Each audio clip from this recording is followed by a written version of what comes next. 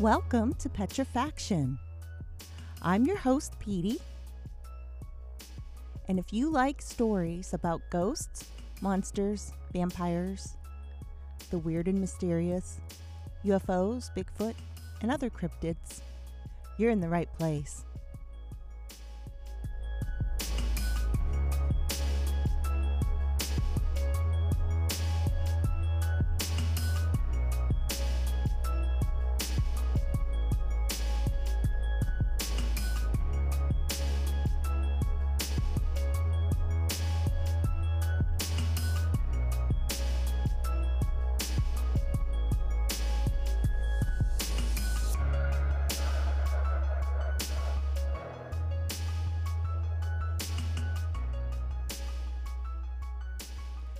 Sit back, relax, and enjoy the show.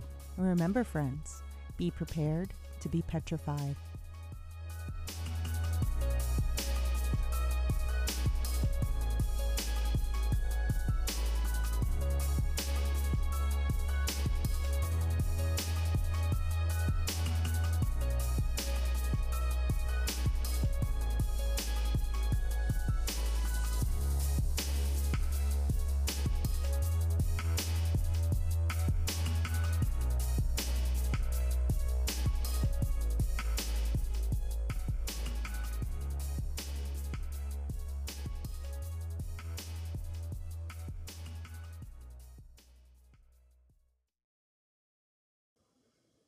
Hi, everybody. This is Petey.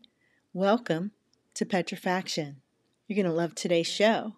Today, we have stories about the Skinwalker Ranch, a little bit about the investigations that kind of were kept secret back in the 1990s to 2000 when Robert Bigelow actually owned the ranch right after the Shermans had left. And we're going to go over a little bit about that, and then we're going to get into some other stories about the Indiana Demon House. Now, I'm sure you're aware of that one. There was a documentary out called Demon House by Zach Bagans. This is the case of the Ammons family of Gary, Indiana, and of the supposed hauntings that went on there, or more than likely, as it's claimed, to be demonic, not just hauntings. So we're going to get into a little bit on the Demon House and that story. So sit back, relax, and enjoy the show.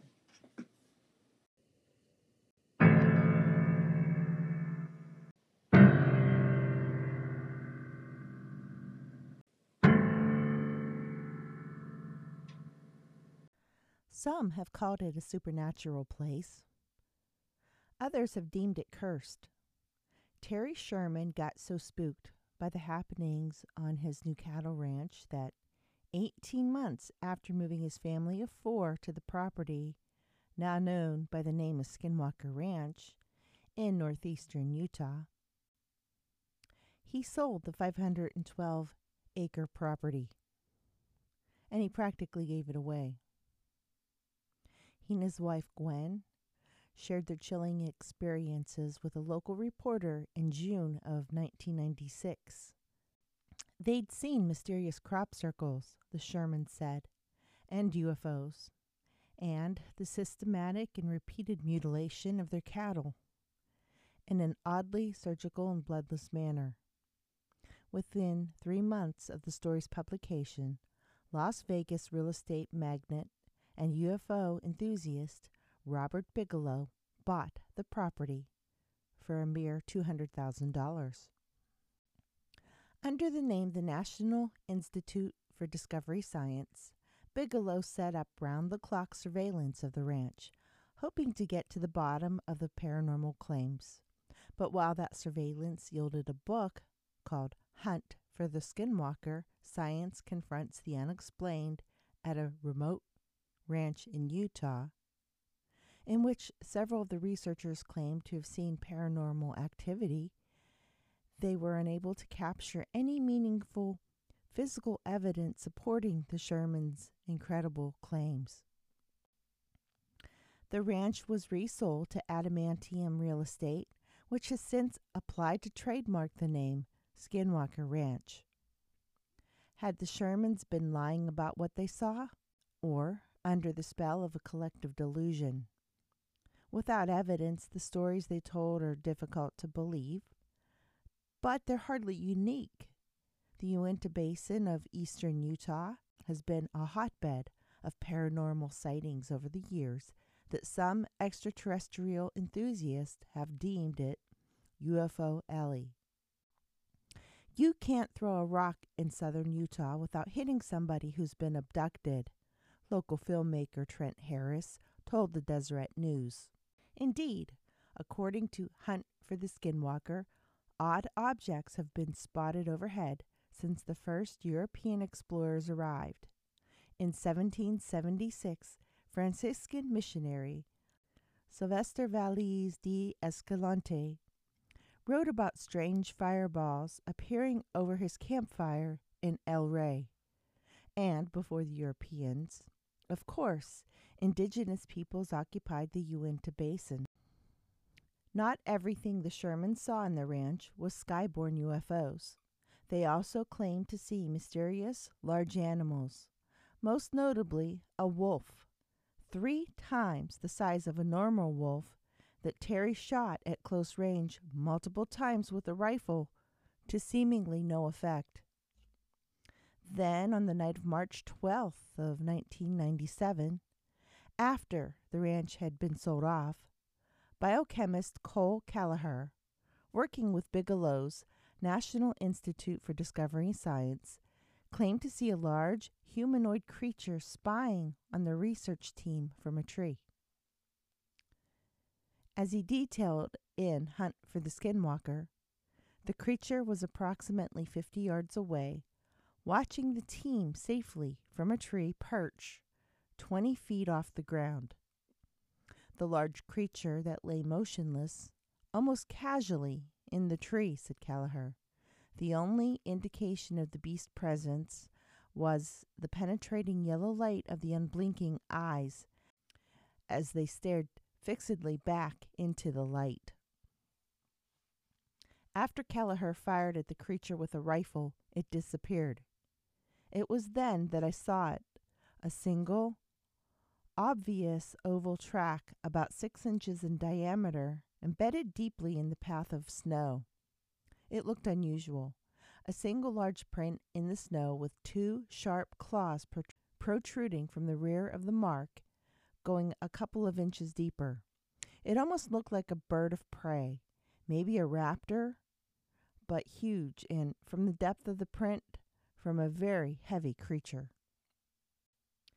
Repeated sightings of human-like creatures have led some to invoke the name Skinwalker, a shape-shifting character from Navajo tribal folklore.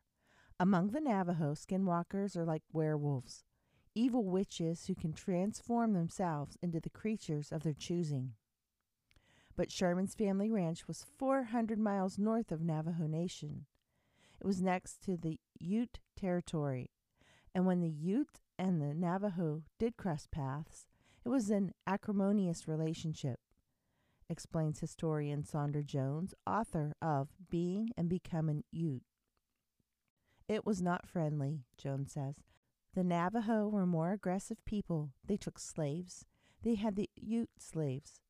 And there was a direct conflict when the Navajo attempted to move up into Ute territory at modern-day Pagosa Springs and Durango.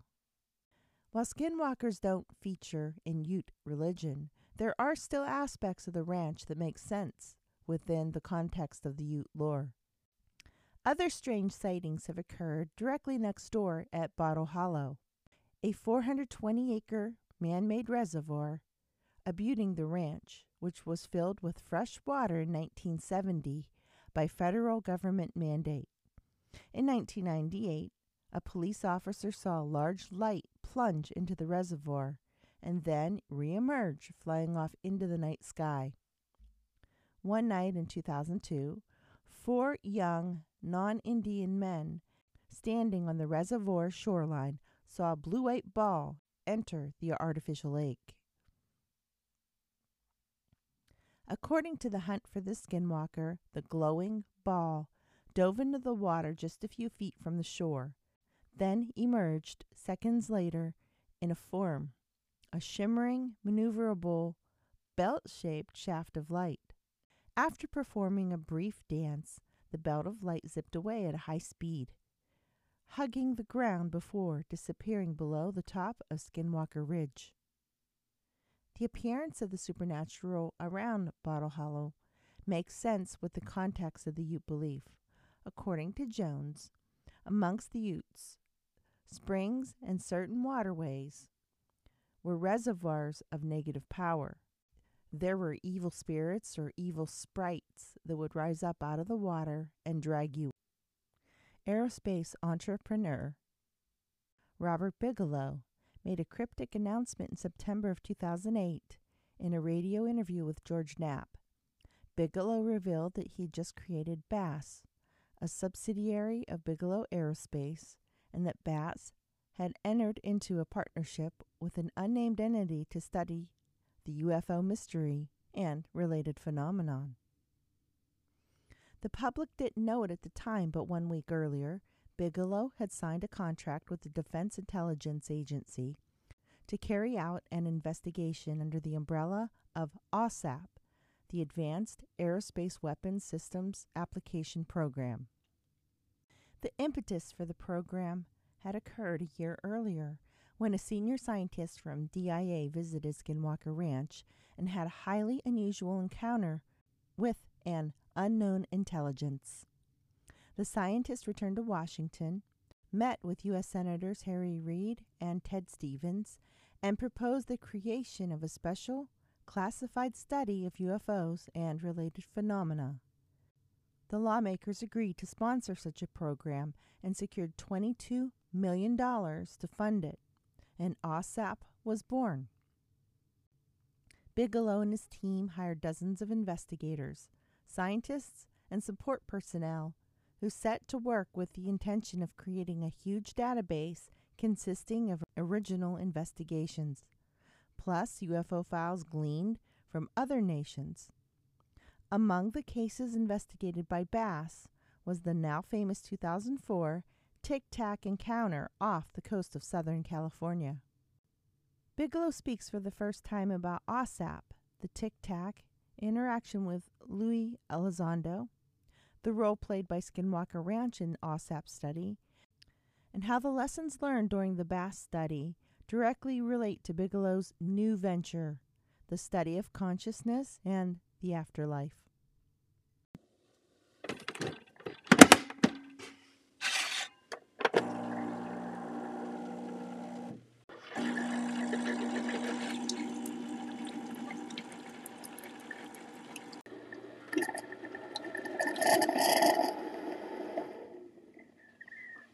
Brought to you by LegacyBrewing.shop.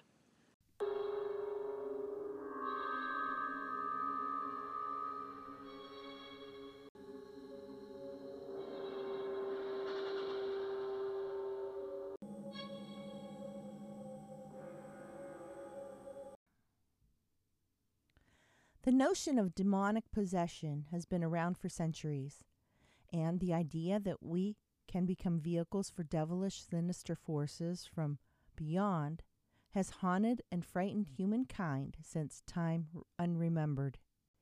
Yet, is it possible for a whole house to become a portal for such forces to enter our world? And can a whole family be invaded by these evil entities?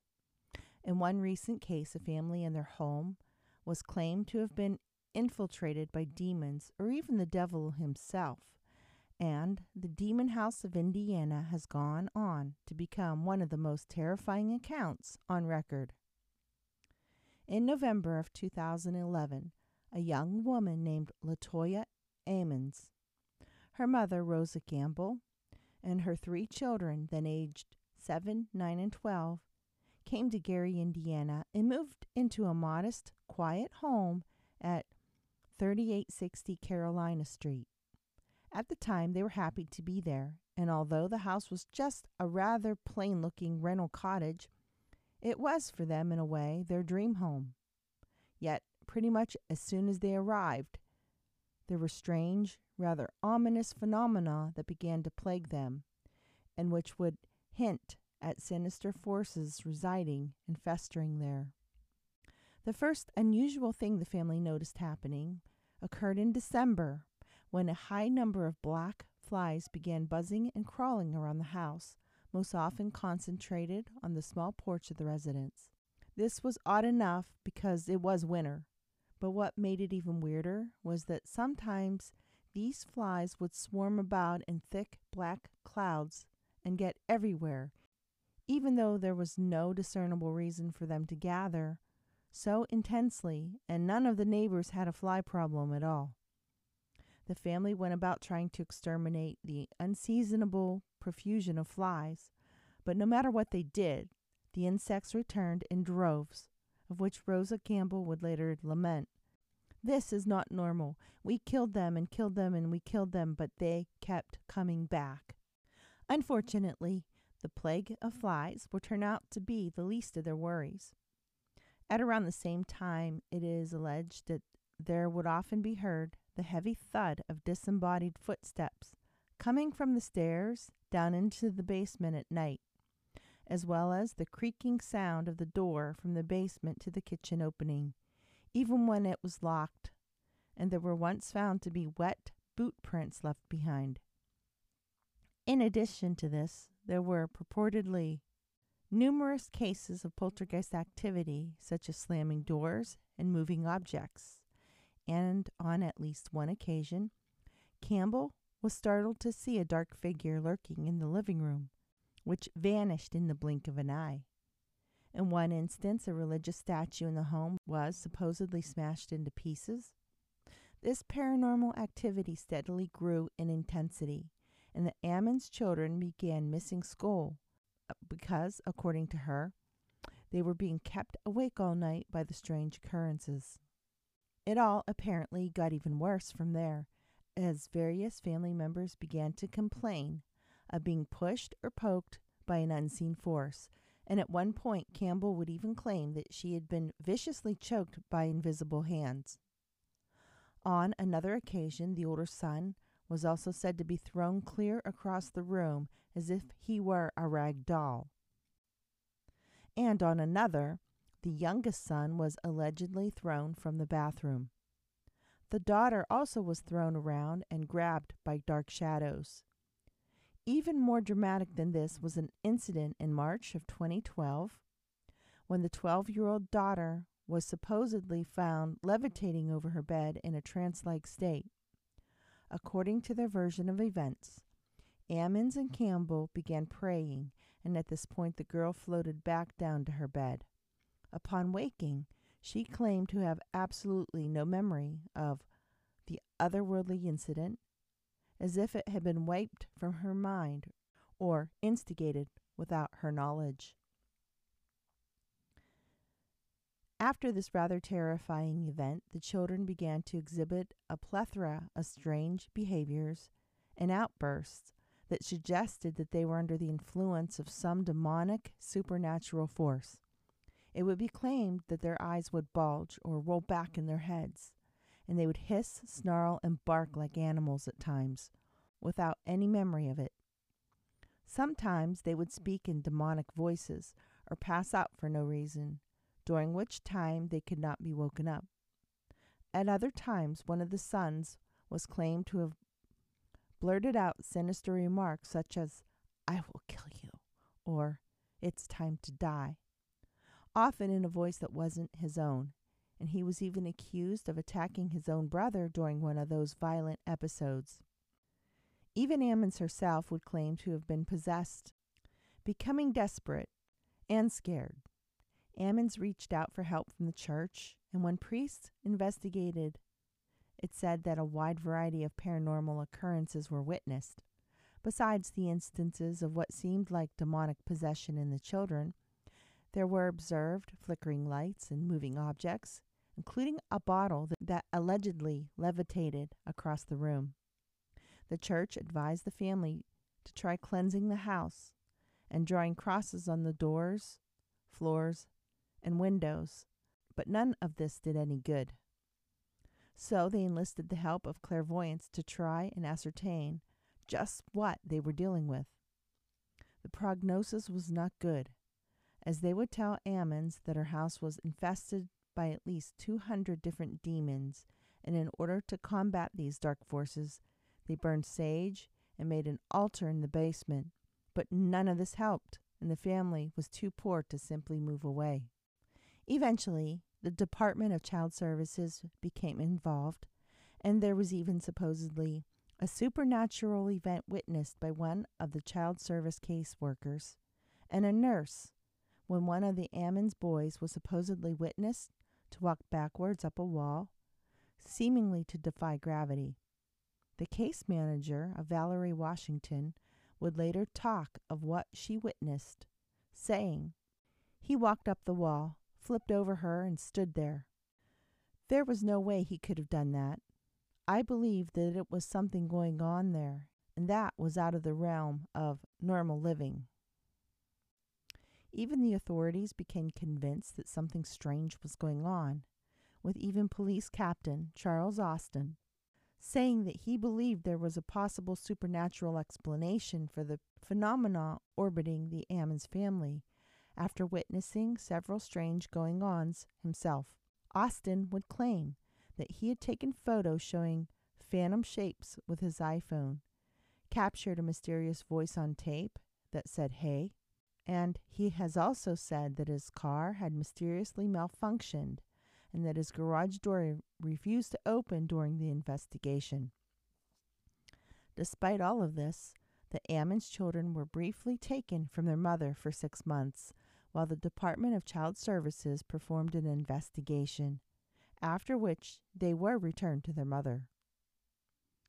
The tale of what would go on to be called the House of 200 Demons really hit its stride when it was reported in several high-profile news outlets, most notably a comprehensive 2014 article in the Indianapolis Star, complete with a supposed photo of one of the demons lurking in a window, and another in the New York Daily News.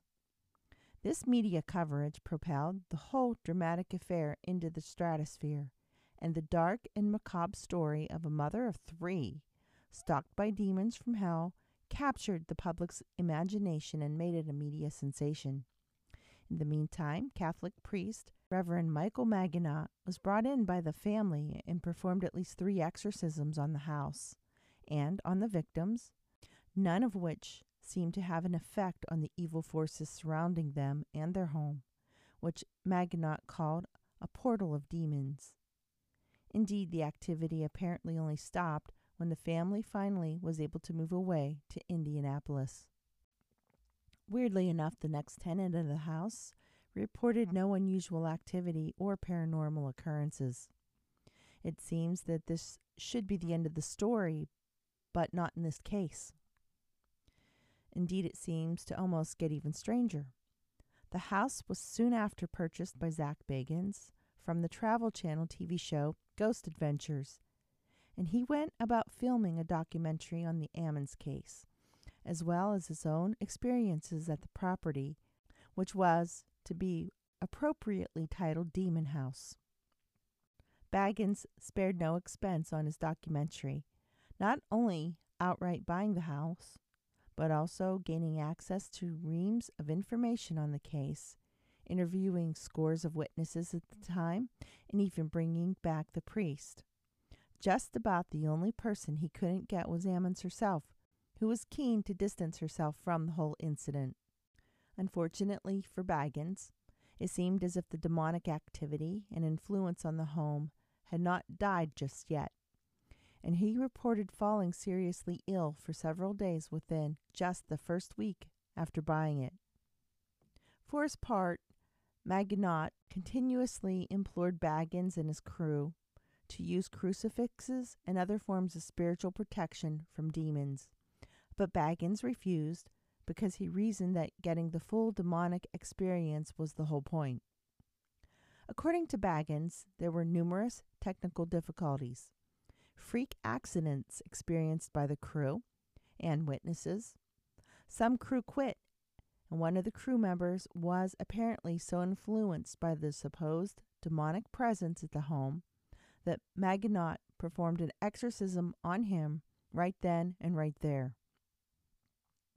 This was filmed and actually made into the film. Baggins would lament, "This film is cursed," and he even worried about whether merely watching it could be dangerous. After filming wrapped in 2016, although it would not be released until 2018, Baggins went about having the whole accursed house actually torn down to leave merely an empty lot. According to Maginot, this was a foolish thing to do, and that, as Baggins had performed no cleansing ritual on the property of any kind, the evil is still there lingering. In his opinion, without the ritual, it makes no difference on its status as a demon portal. It's there whether the physical house is there or not, and he has claimed that there are still ghostly occurrences on the property. Maginot has explained. "That's kind of a sad thing for me. I didn't want people harmed. It's dangerous. It's not an amusement park. There is a danger that you can't control. And if the house was still there and locked up, I felt it could be controlled. It would protect people. So people still go there and perform rituals, and police come by and chase them off. They're opening up themselves to real danger. As a priest, I would have preferred that it was shown that the house could be cleansed, that it could be taken care of by the church to make it habitable for someone without any problems. That's the happy ending I would have liked to have seen. Instead, it was torn down, and it looks like Satan won. For now, the property remains empty. It's a weed-choked lot, but whether it ever had any real demonic presence or not remains debated. There's been some skepticism aimed at the veracity of the claims of Ammons and her family, stating that she was very religious and that her home life was troubled, meaning that it could have influenced her perceptions and those of her children. Despite the skeptics, Ammons and her family have continued to insist that what they experienced and have told of the experience is all true, that it was beyond rational explanation. In fact, there are many witnesses who claimed to have seen these phenomena for themselves and continue to place them outside of the realm of the normal. A Gary, Indiana priest believes evil still lingers on a property where a house that allegedly tormented a family and gained a global reputation for malevolence was knocked down more than 3 years ago. Paranormal television show host Zach Bagans still owns the property, but he tore down the house in February of 2016. Today, the spot's now an empty grassy lot between two houses, with a large gnarled tree standing guard near the sidewalk.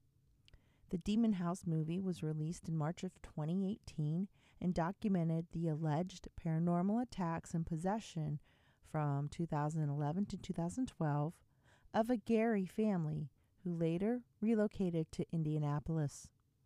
The documentary, along with the lost footage that premiered on Travel Channel in January, has caused countless pilgrimages to the property.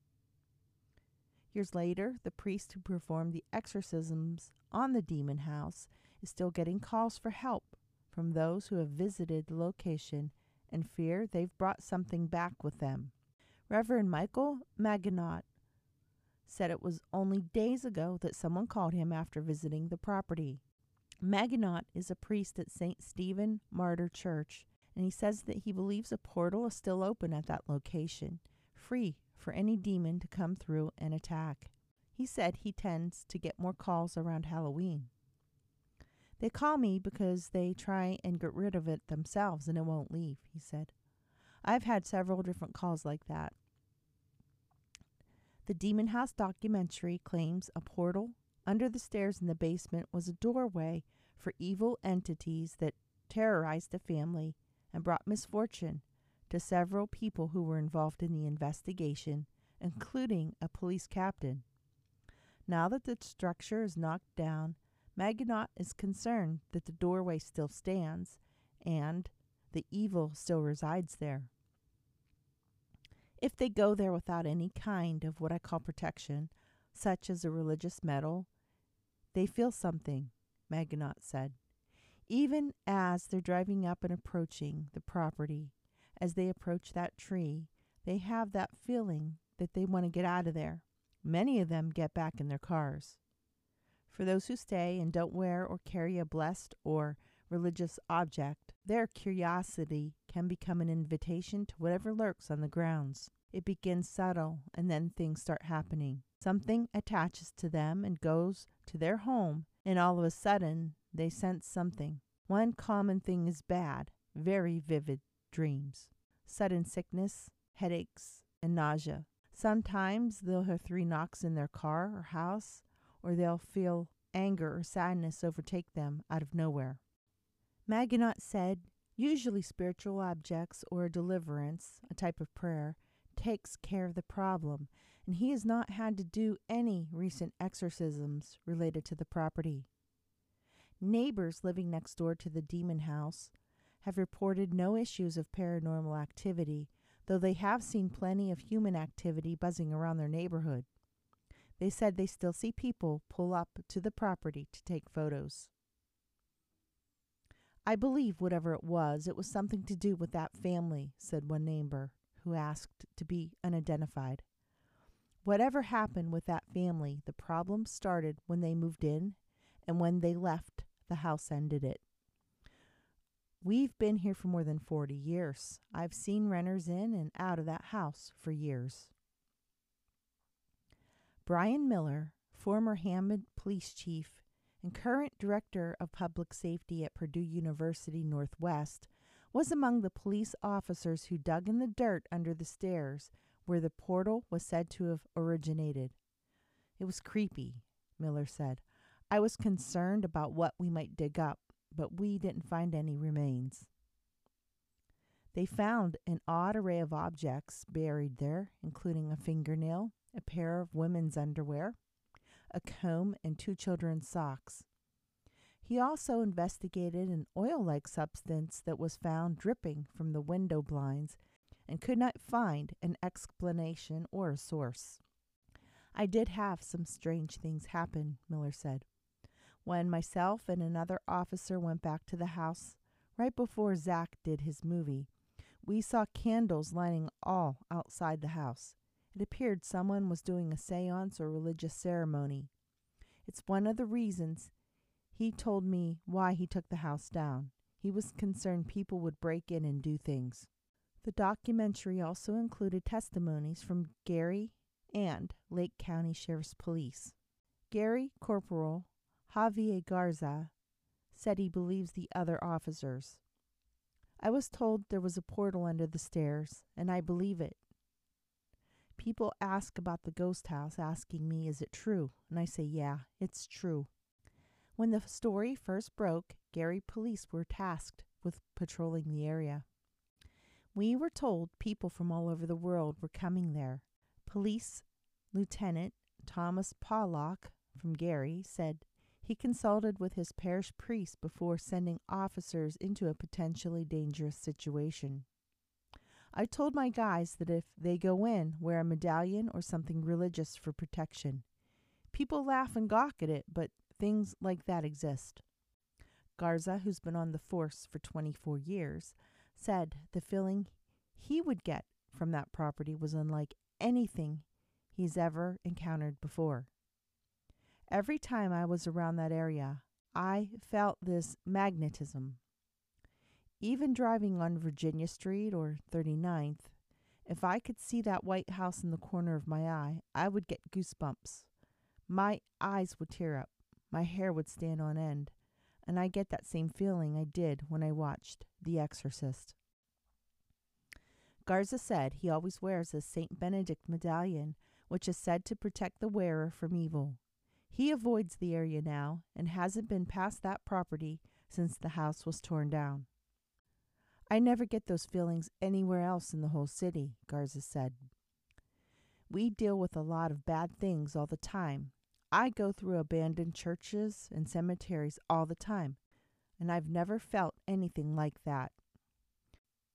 The police report that gave the account of the Ammons family torment on Carolina Street was stricken from public record.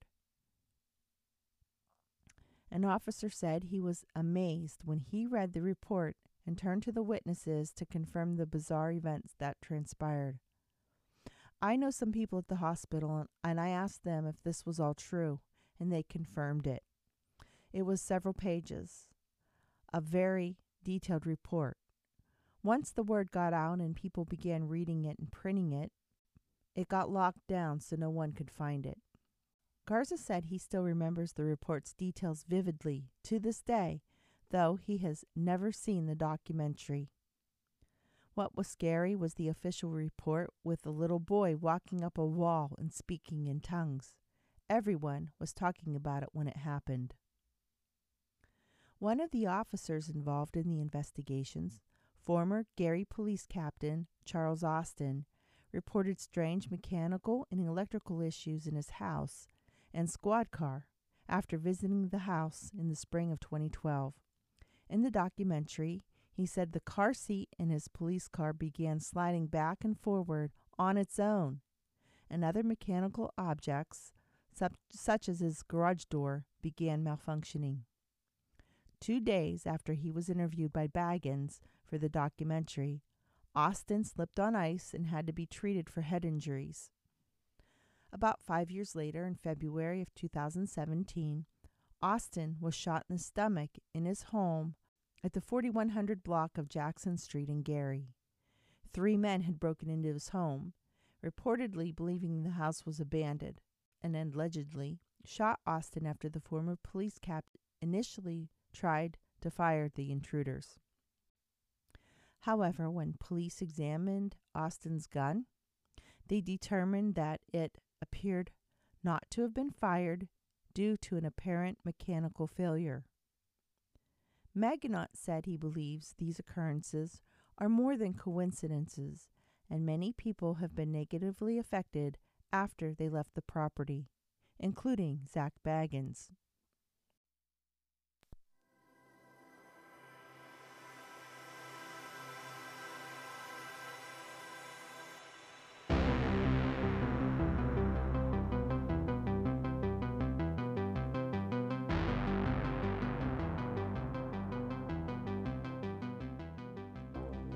That's all for today's podcast.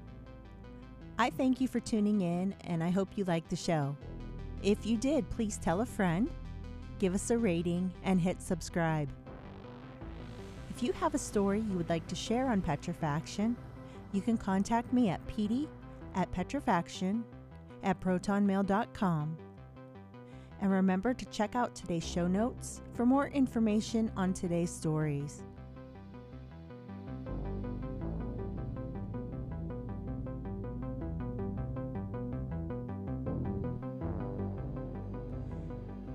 Please return next time to hear more stories.